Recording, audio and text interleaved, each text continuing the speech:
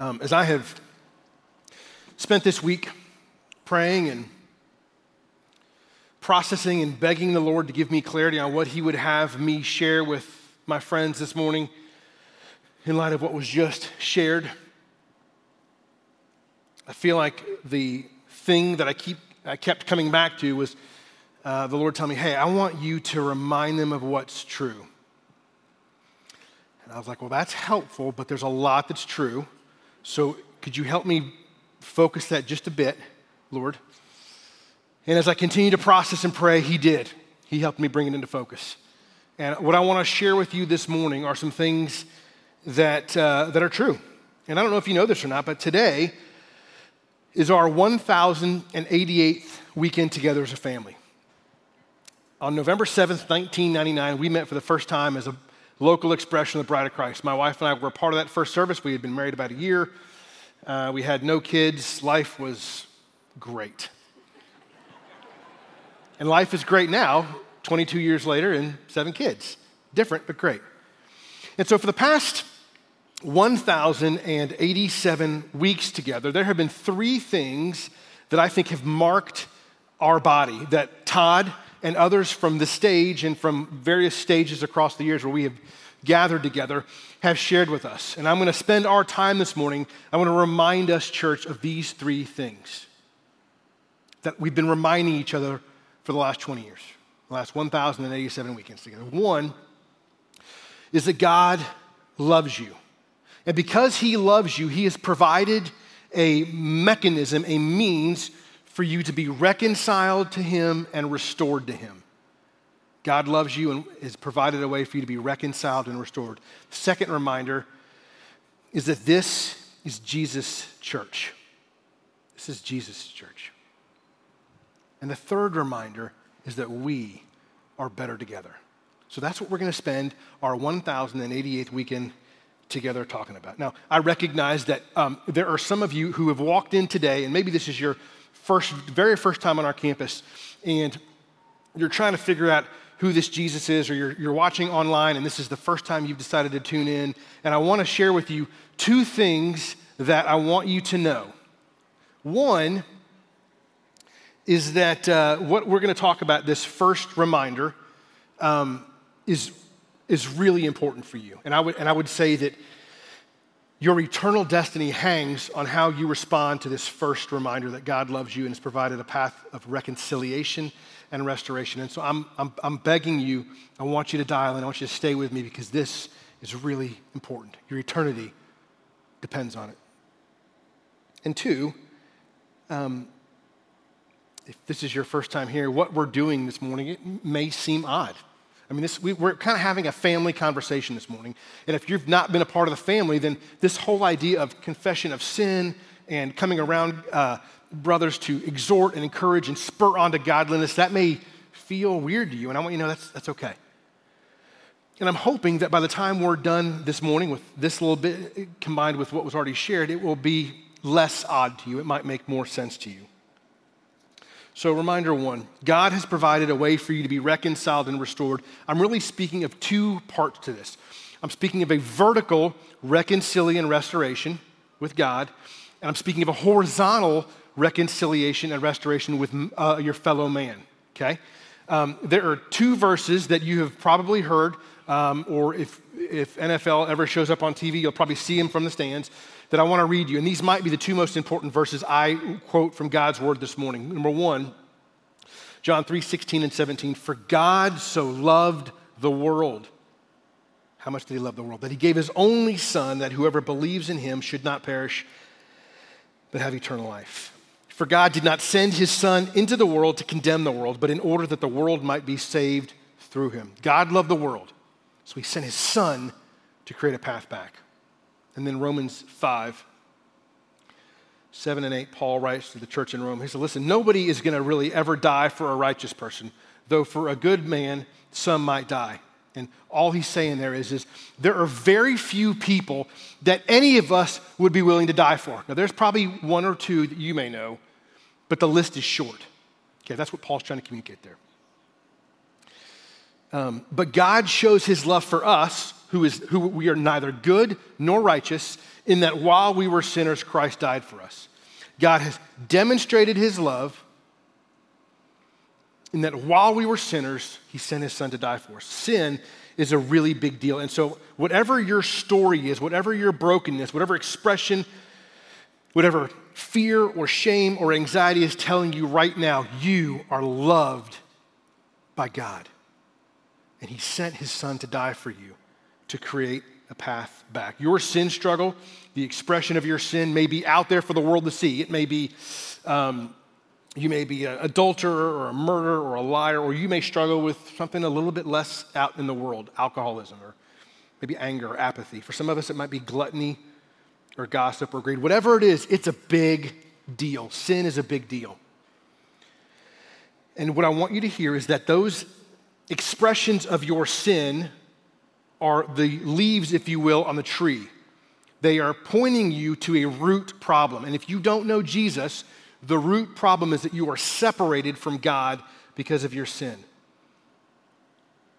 And in your brokenness, you are pursuing things that you think will lead to life, and they don't. They will lead to death because sin is a big deal.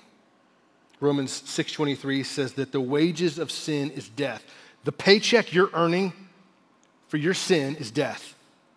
But the free gift of God is eternal life in Christ Jesus our Lord. Now, for those of us who know Jesus and we still go astray in our brokenness and we wander, we're prone to leave the God we love, we are forgetful. We are short-sighted sometimes. We think that in moments in our heart we're going to pursue something else because we don't believe that God's way is best, and we are prone to leave the God we love. Which is why Paul says in Colossians 2, as you have received Christ Jesus the Lord, so walk in him. Be rooted and built up in him and established in the faith, just as we taught you. Sin is a big deal. If you were to ask me, hey, where does David Leventhal's sin take him? Where does this, my brokenness, when I am not yielding to the Spirit of God, where do I drift off to? I would describe to you it as anger, as lust, a tendency to want to assign blame to others, an unhealthy anxiety and a lack of faith about God's promise to take care of my tomorrow. And my sin is a big deal. And I don't know how you would answer that question. Hey, if I said to you, hey, where does your sin, where does your brokenness lead you? But I can tell you, however you fill in the blank, it's a big deal. And let me be clear, all sin is a big deal. Not just the big sins, but the respectable sins are a big deal. There's no such thing as a respectable sin. They're all a big deal. The pride, the internal arrogance, the looking down on others, invalidation, the quiet coveting, and the gossip, and so on. And as I've stated, God sent his son to deal with that sin issue to create a path back. And through Jesus, we can be reconciled and restored to that relationship. But that's not all. We can be reconciled and restored horizontally. I love the story in the Gospel of Mark. Jesus is, I mentioned it last week when we taught about the storm. Jesus crosses the Sea of Galilee into the area of the Gerasenes, and he runs into this man who is not well. This man is broken. He's demon-possessed. He's cutting himself. He's living in the tombs. He is isolated and alone, and Jesus brings healing and wholeness to this man, and the man says, please, he begs Jesus, let me come with you, Jesus. And Jesus says, no. He said, I want you to go home to your friends. Tell them how much the Lord has done for you and how he had mercy on you. Jesus said, go be restored and reconciled to your family and your friends where there has been previously isolation and a lack of reconciliation. Paul in 2 Corinthians 5, he's teaching to the church in Corinth. He's writing him a letter. He says, in light of being convinced about Jesus' death and resurrection and all that comes from that, he says, listen, if anyone is in Christ, he's a new creation. The old has passed away and the new has come. And most of us, if we talk about that verse, and the way we talk about it is in relationship to Jesus and to God. In Jesus, I've been reconciled. I'm a new creation before God does, and that's true, but that's not true here. What Paul is talking about in this passage is not our reconciliation to God, which is true. He's speaking about our reconciliation to one another. That's why he says we no longer view anybody from the flesh, from a fleshly perspective, because if you know Jesus, you are a new creation. And I no longer see you as anything other than my brother or my sister in Christ, because you have been made new. Jesus allows us to be reconciled, not just to himself, but to each other. And what you saw this morning is men being reconciled and restored to each other. And as we think about this whole reconciliation and restoration process, I am confident it's going to occur in all of our lives in the coming months. And I want to be clear that there are two parts in any reconciliation and restoration process. If the Spirit of God is working in my heart, and if he's working in the hearts of those around me, then these questions are going to be asked and answered by all. What part do I have to play in this process? How have I not been the man that God has called me to be towards my friend or my wife or my kids? When have I grown weary of doing good? When have I let fear keep me from being courageous with my friends? Have I done anything that has not been helpful or loving? And if the answer is yes to any of those questions, the only acceptable biblical response is for you to confess and repent and seek forgiveness. And what I want to say to you this morning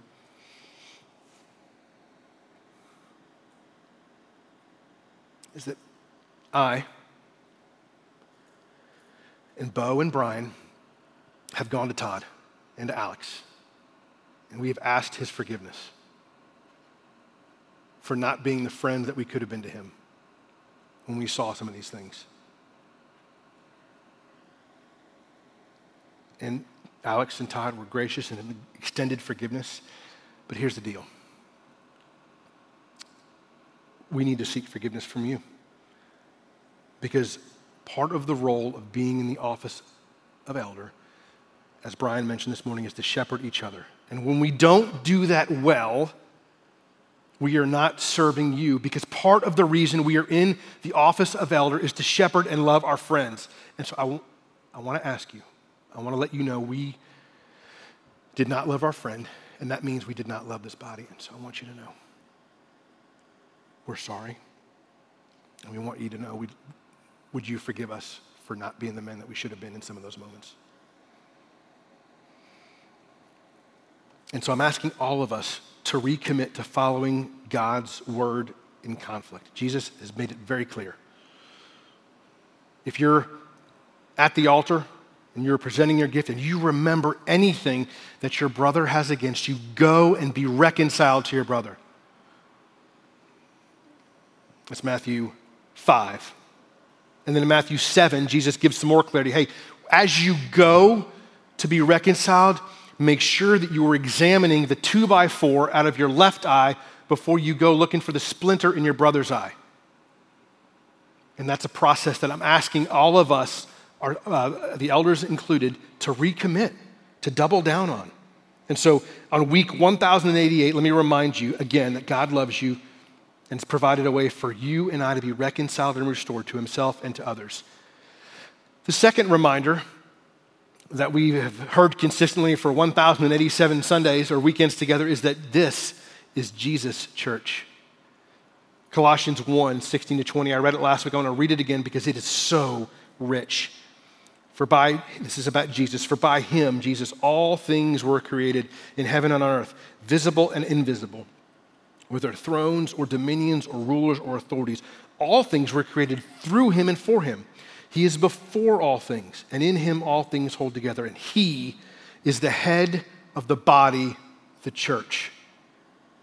He is the beginning. He's the firstborn from the dead, that in everything he, Jesus, might be preeminent.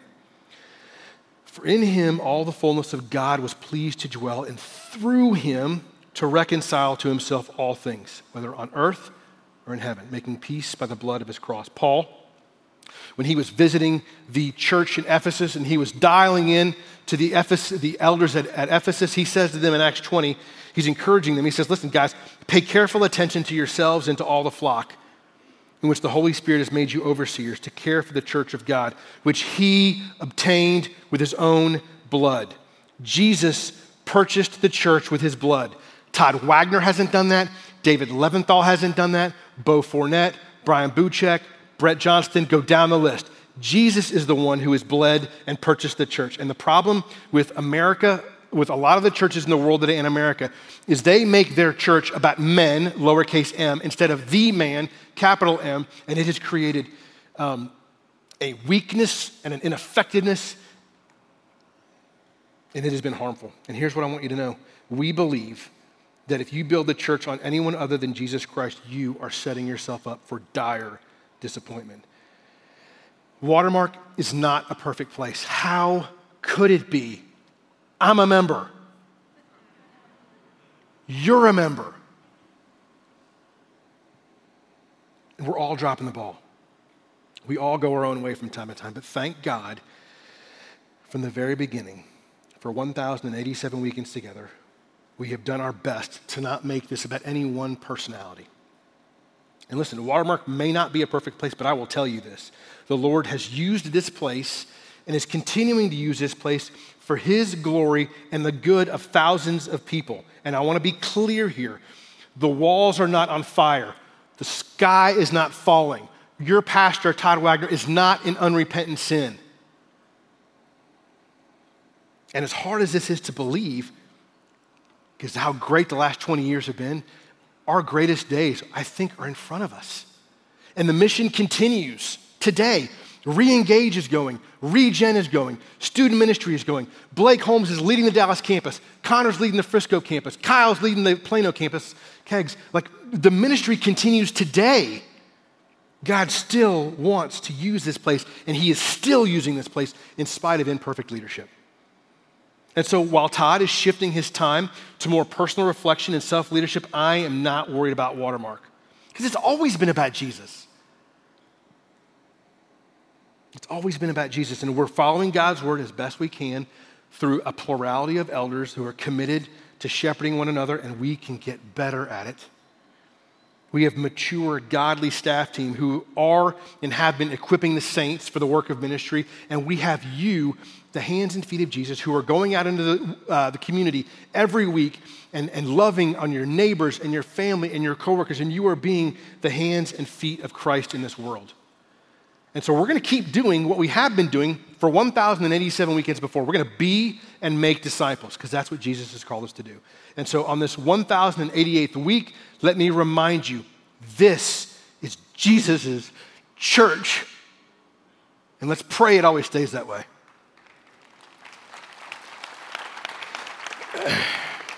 And the third reminder is we've had 1,087 weekly reminders from Todd and others that we are better together. We have always been about connecting people in authentic relationships that lead to spiritual transformation. This is the biblical model. This is how God has designed it to work. Let me read to you from 1 Corinthians 12, where Paul was encouraging this church in Corinth. And he says, listen, guys, for just as the body is one and has many members, and all the members of the body, though many, are one body. He's saying, listen, you've got a hand, Leventhal, you've got a knee and a foot, you got an ear, you got a big nose, you got all these different parts of your body. And guess what? Together, they are your body. If you cut off your hand, that hand is no longer a part of your body. So all the parts of your body are there to make up your body. So it is with Christ, Paul writes, for in one spirit we were baptized into one body, Jews and Greeks, slaves and free, for we were all made to drink or to share of one spirit. And because we're one body, guys, it's been given to us to make sure that all the parts of the body are healthy and working together. We are our brother and sister's keeper. That's a fact.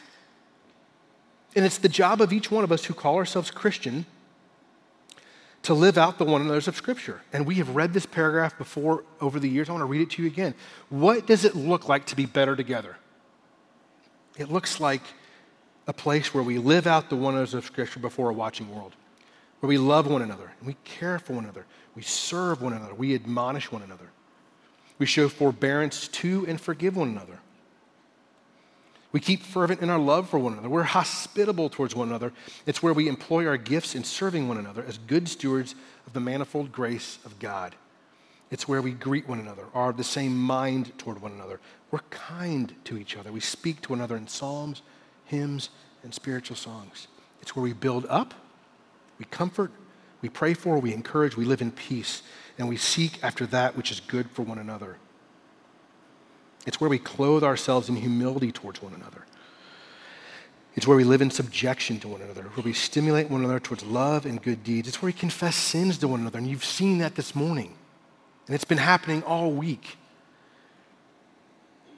It's where we live in peace with one another and give preference to one another in honor. It's where we encourage one another day after day, lest any of us become hardened by the deceitfulness of sin. And listen, Paul's words in 1 Corinthians in that paragraph, like it comes off the tongue real smooth and it's kind of pithy, but let me make it clear. It's hard work. Living this out is exhausting at times. It takes time, effort, and energy because I can be difficult to shepherd. I can be difficult to lead. My pride can swell up. I can be really hard to be around. And I need you, and I need the men in my community group and my fellow elders to just, come on, Leventhal, let's stay focused on what's important. And part of this caring for one another is to love us when we're not at our best. That's what this is. And I want to read to you from Galatians 6, 1 and 2. Brian mentioned it earlier this morning. He says, brothers, if anyone is caught in a transgression, you who are spiritual should restore him in a spirit of gentleness. And keep watch on yourself, lest you too be tempted. Bear one another's burdens and so fulfill the law of Christ. Let me unpack that a little bit. What does it mean if we see someone caught in a transgression? It's when you see someone who says they're a Christian doing anything that is going to be damaging to themselves or to the ministry. It's when you see somebody involved in sinful practices, if it's flashy and out front or if it's a respectable sin, which again, doesn't exist. If you see somebody caught in a transgression, we don't want to watch and say, man, I think they're going to get what they deserve. They're going to get what's coming to them. We jump in. Paul says, well, who's going to jump in? He says, you who are spiritual. Okay, well, Paul, who's spiritual? Well, Paul has already answered that in the chapter before. You want to know who's spiritual? Paul says, listen, if you walk by the Spirit, you'll not gratify the desires of the flesh. So Paul says, listen, if you are walking in the Spirit, congratulations, you are the spiritual one in this context. And so if you're walking with Jesus as best you can in the Spirit and you see somebody caught in transgression, you, by the Spirit of God, have been deputized to go love them and help them, restore them. What does it mean to restore? It carries the idea to put back in order. In usages outside the Bible, it's a medical term used to talk about restoring a broken bone or putting a dislocated shoulder back into place. That's what we do is we go and we try and fix and help mend what is broken. And we do it in a spirit of gentleness. Why? Because it's broken and you want to be tender with that. You want to be compassionate. You want to be focused on what Paul has already said in the chapter 4, right? In chapter 5, he's used this word gentle before. He says, listen, the fruit of the Spirit is love and it's joy and it's peace and it's patience and it's kindness and it's goodness, it's faithfulness, it's gentleness, it's self-control. Because against all these things, there's no law. And so we go in a spirit of gentleness to help our friend, not in anger, not trying to extract a pound of flesh. And then he says, and when you do that, you should keep watch on yourselves lest you're tempted. Because Paul knows what is hidden in the dark recesses of our heart is an ability and a temptation to be prideful. Because anytime I'm telling somebody else I see something that's not helpful, there is in me a thought that will follow quickly, like, I'm sure glad I'm not you right now, or I would never do that. And that is pride. And Paul says, listen, you better keep an eye on yourself, lest somehow you think that you're better than your brother or your sister that you are trying to restore. Don't let that happen. Keep watch over your soul. And then he follows this with, we need to bear one another's burdens. And Paul puts this verse here right after the prior verses, and he wants you to know they're connected. What does it mean to bear one another's burdens? Because Paul's going to say in a couple of verses that we're all to bear our own burdens. And so which is it, Paul? Do I bear my own burdens or do I bear others' burdens? And the answer is both. Walking with Jesus, we all have a backpack. It's part of walking with God. We've got to bear our burdens. And sometimes when we find ourselves under great temptation or in sin and our backpack is getting heavy, I need you to come say, let me help carry your backpack with you. Not for you, but with you. I'm going to bear it with you. We're going to do it together. That's what Paul means. And when you do that, Paul says, You fulfill the law of Christ, which if you go back to your Gospels, Jesus says, everything can be summed up, all the law and the prophets, in these words: love God and love others. And that, Paul says, when you do that, when you bear one of those burdens, that's what you're doing. And so you and I are a part of the body of Christ. We are a part of the local church. We need to be dialed in a place where we can be shepherded by godly leaders. This is church. Welcome to church. What you have seen this morning on the stage, the humility of Todd, the willingness by his brothers to say, hey, man, let's go, brother. Let's go. That is what church is supposed to be. And the truth is, there's a lot of churches that aren't doing that. And I don't want to be tempted to think that we're better than other churches. I just taught on that. And so we need to be humble. We need to say, hey, we want to pray that this is always a mark of this place, that we're going to love one another and pursue one another. If you are not a part of a local church where you can be led by local elders, where you can be encouraged and exhorted in the context of community, find a place and jump in. If it's in the Dallas area, jump in with us here. If it's not here in Dallas, or if there's another place in Dallas that's doing that, jump in there. But be a part of the local church, because you are a part of the body of Christ, and that's what you were designed to do. So, on our 1088th week, let me remind you again that we are better together. So as I try and land the plane here, I shared with you guys last week that all of us have to wrestle with and deal with the question, who is Jesus? And I want to take us to a passage in Matthew where Jesus actually forces the issue with his disciples. So let's look at Matthew chapter 16, verses 13 to 18. Now, when Jesus came into the district of Caesarea Philippi, he asked his disciples, who do people say that the Son of Man is? He said, well, some say you're John the Baptist, and others say Elijah. Others say Jeremiah or one of the prophets. And Jesus said to them, but who do you say that I am? Simon Peter replied, you are the Christ, the Son of the living God. And Jesus answered him, blessed are you, Simon Bar-Jonah. That just means Simon, son of Jonah. That's what that Bar-Jonah means. Blessed are you, Simon, son of Jonah. For flesh and blood has not revealed this to you, but my Father who is in heaven. And I tell you, you are Peter. And on this rock I will build my church, and the gates of hell shall not prevail against it. Let me highlight two things from this passage. One is Jesus is no mere man, and he's no mere prophet. He is the Christ, the Son of the living God. And if you're able to sit here today and say, yes, I believe that, I want to remind you, it is because the Spirit of God has allowed you to see it. Not because of anything you've done. You're not smarter than anybody else. You're not better looking than anybody else. You don't have more tricks in your bag. God has allowed you to see this truth. And if you can't say that, you know that Jesus is the Christ, the Son of the living God. I'm going to pray that God would give you eyes to see what you cannot see today. And the second thing I want to remind you is that Jesus' church is unstoppable. Not even the gates of hell will prevail against it. But I want to remind you, as Paul has pointed out in Ephesians 6, our battle is not against flesh and blood. There's a spiritual battle going on. We have an enemy. 1 Peter 5:8 says, hey, you need to be sober-minded, you need to be watchful, because you have an adversary, the devil, who prowls around like a lion, waiting to devour you. Guys, we're at war. And your enemy, it's not your spouse. It's not the guy in your community group. It's not Todd Wagner. Our enemy is Satan. And if he could, he would bring the roof down on us right now. But you know what? The church of God will prevail. Not even the gates of hell is going to overcome Jesus' church. And so no matter what happens to this place, this local expression of Bride of Christ, Jesus wins.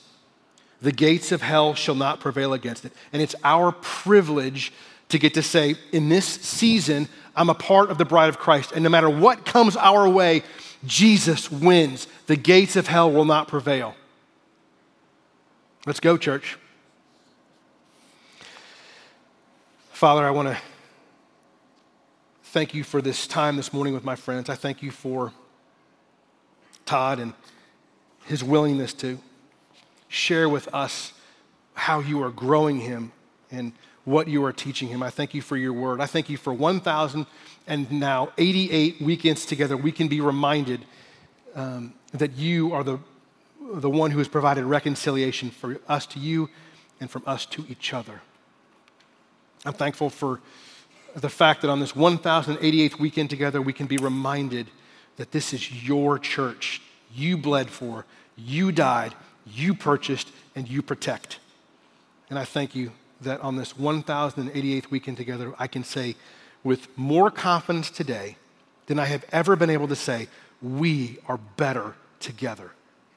And I pray that those three truths would resound in our hearts as we leave today and go out into the world. Might that be true of us? Might it be even more true and more rich in our hearts tomorrow?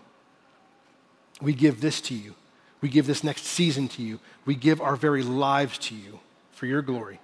In Jesus' name, amen.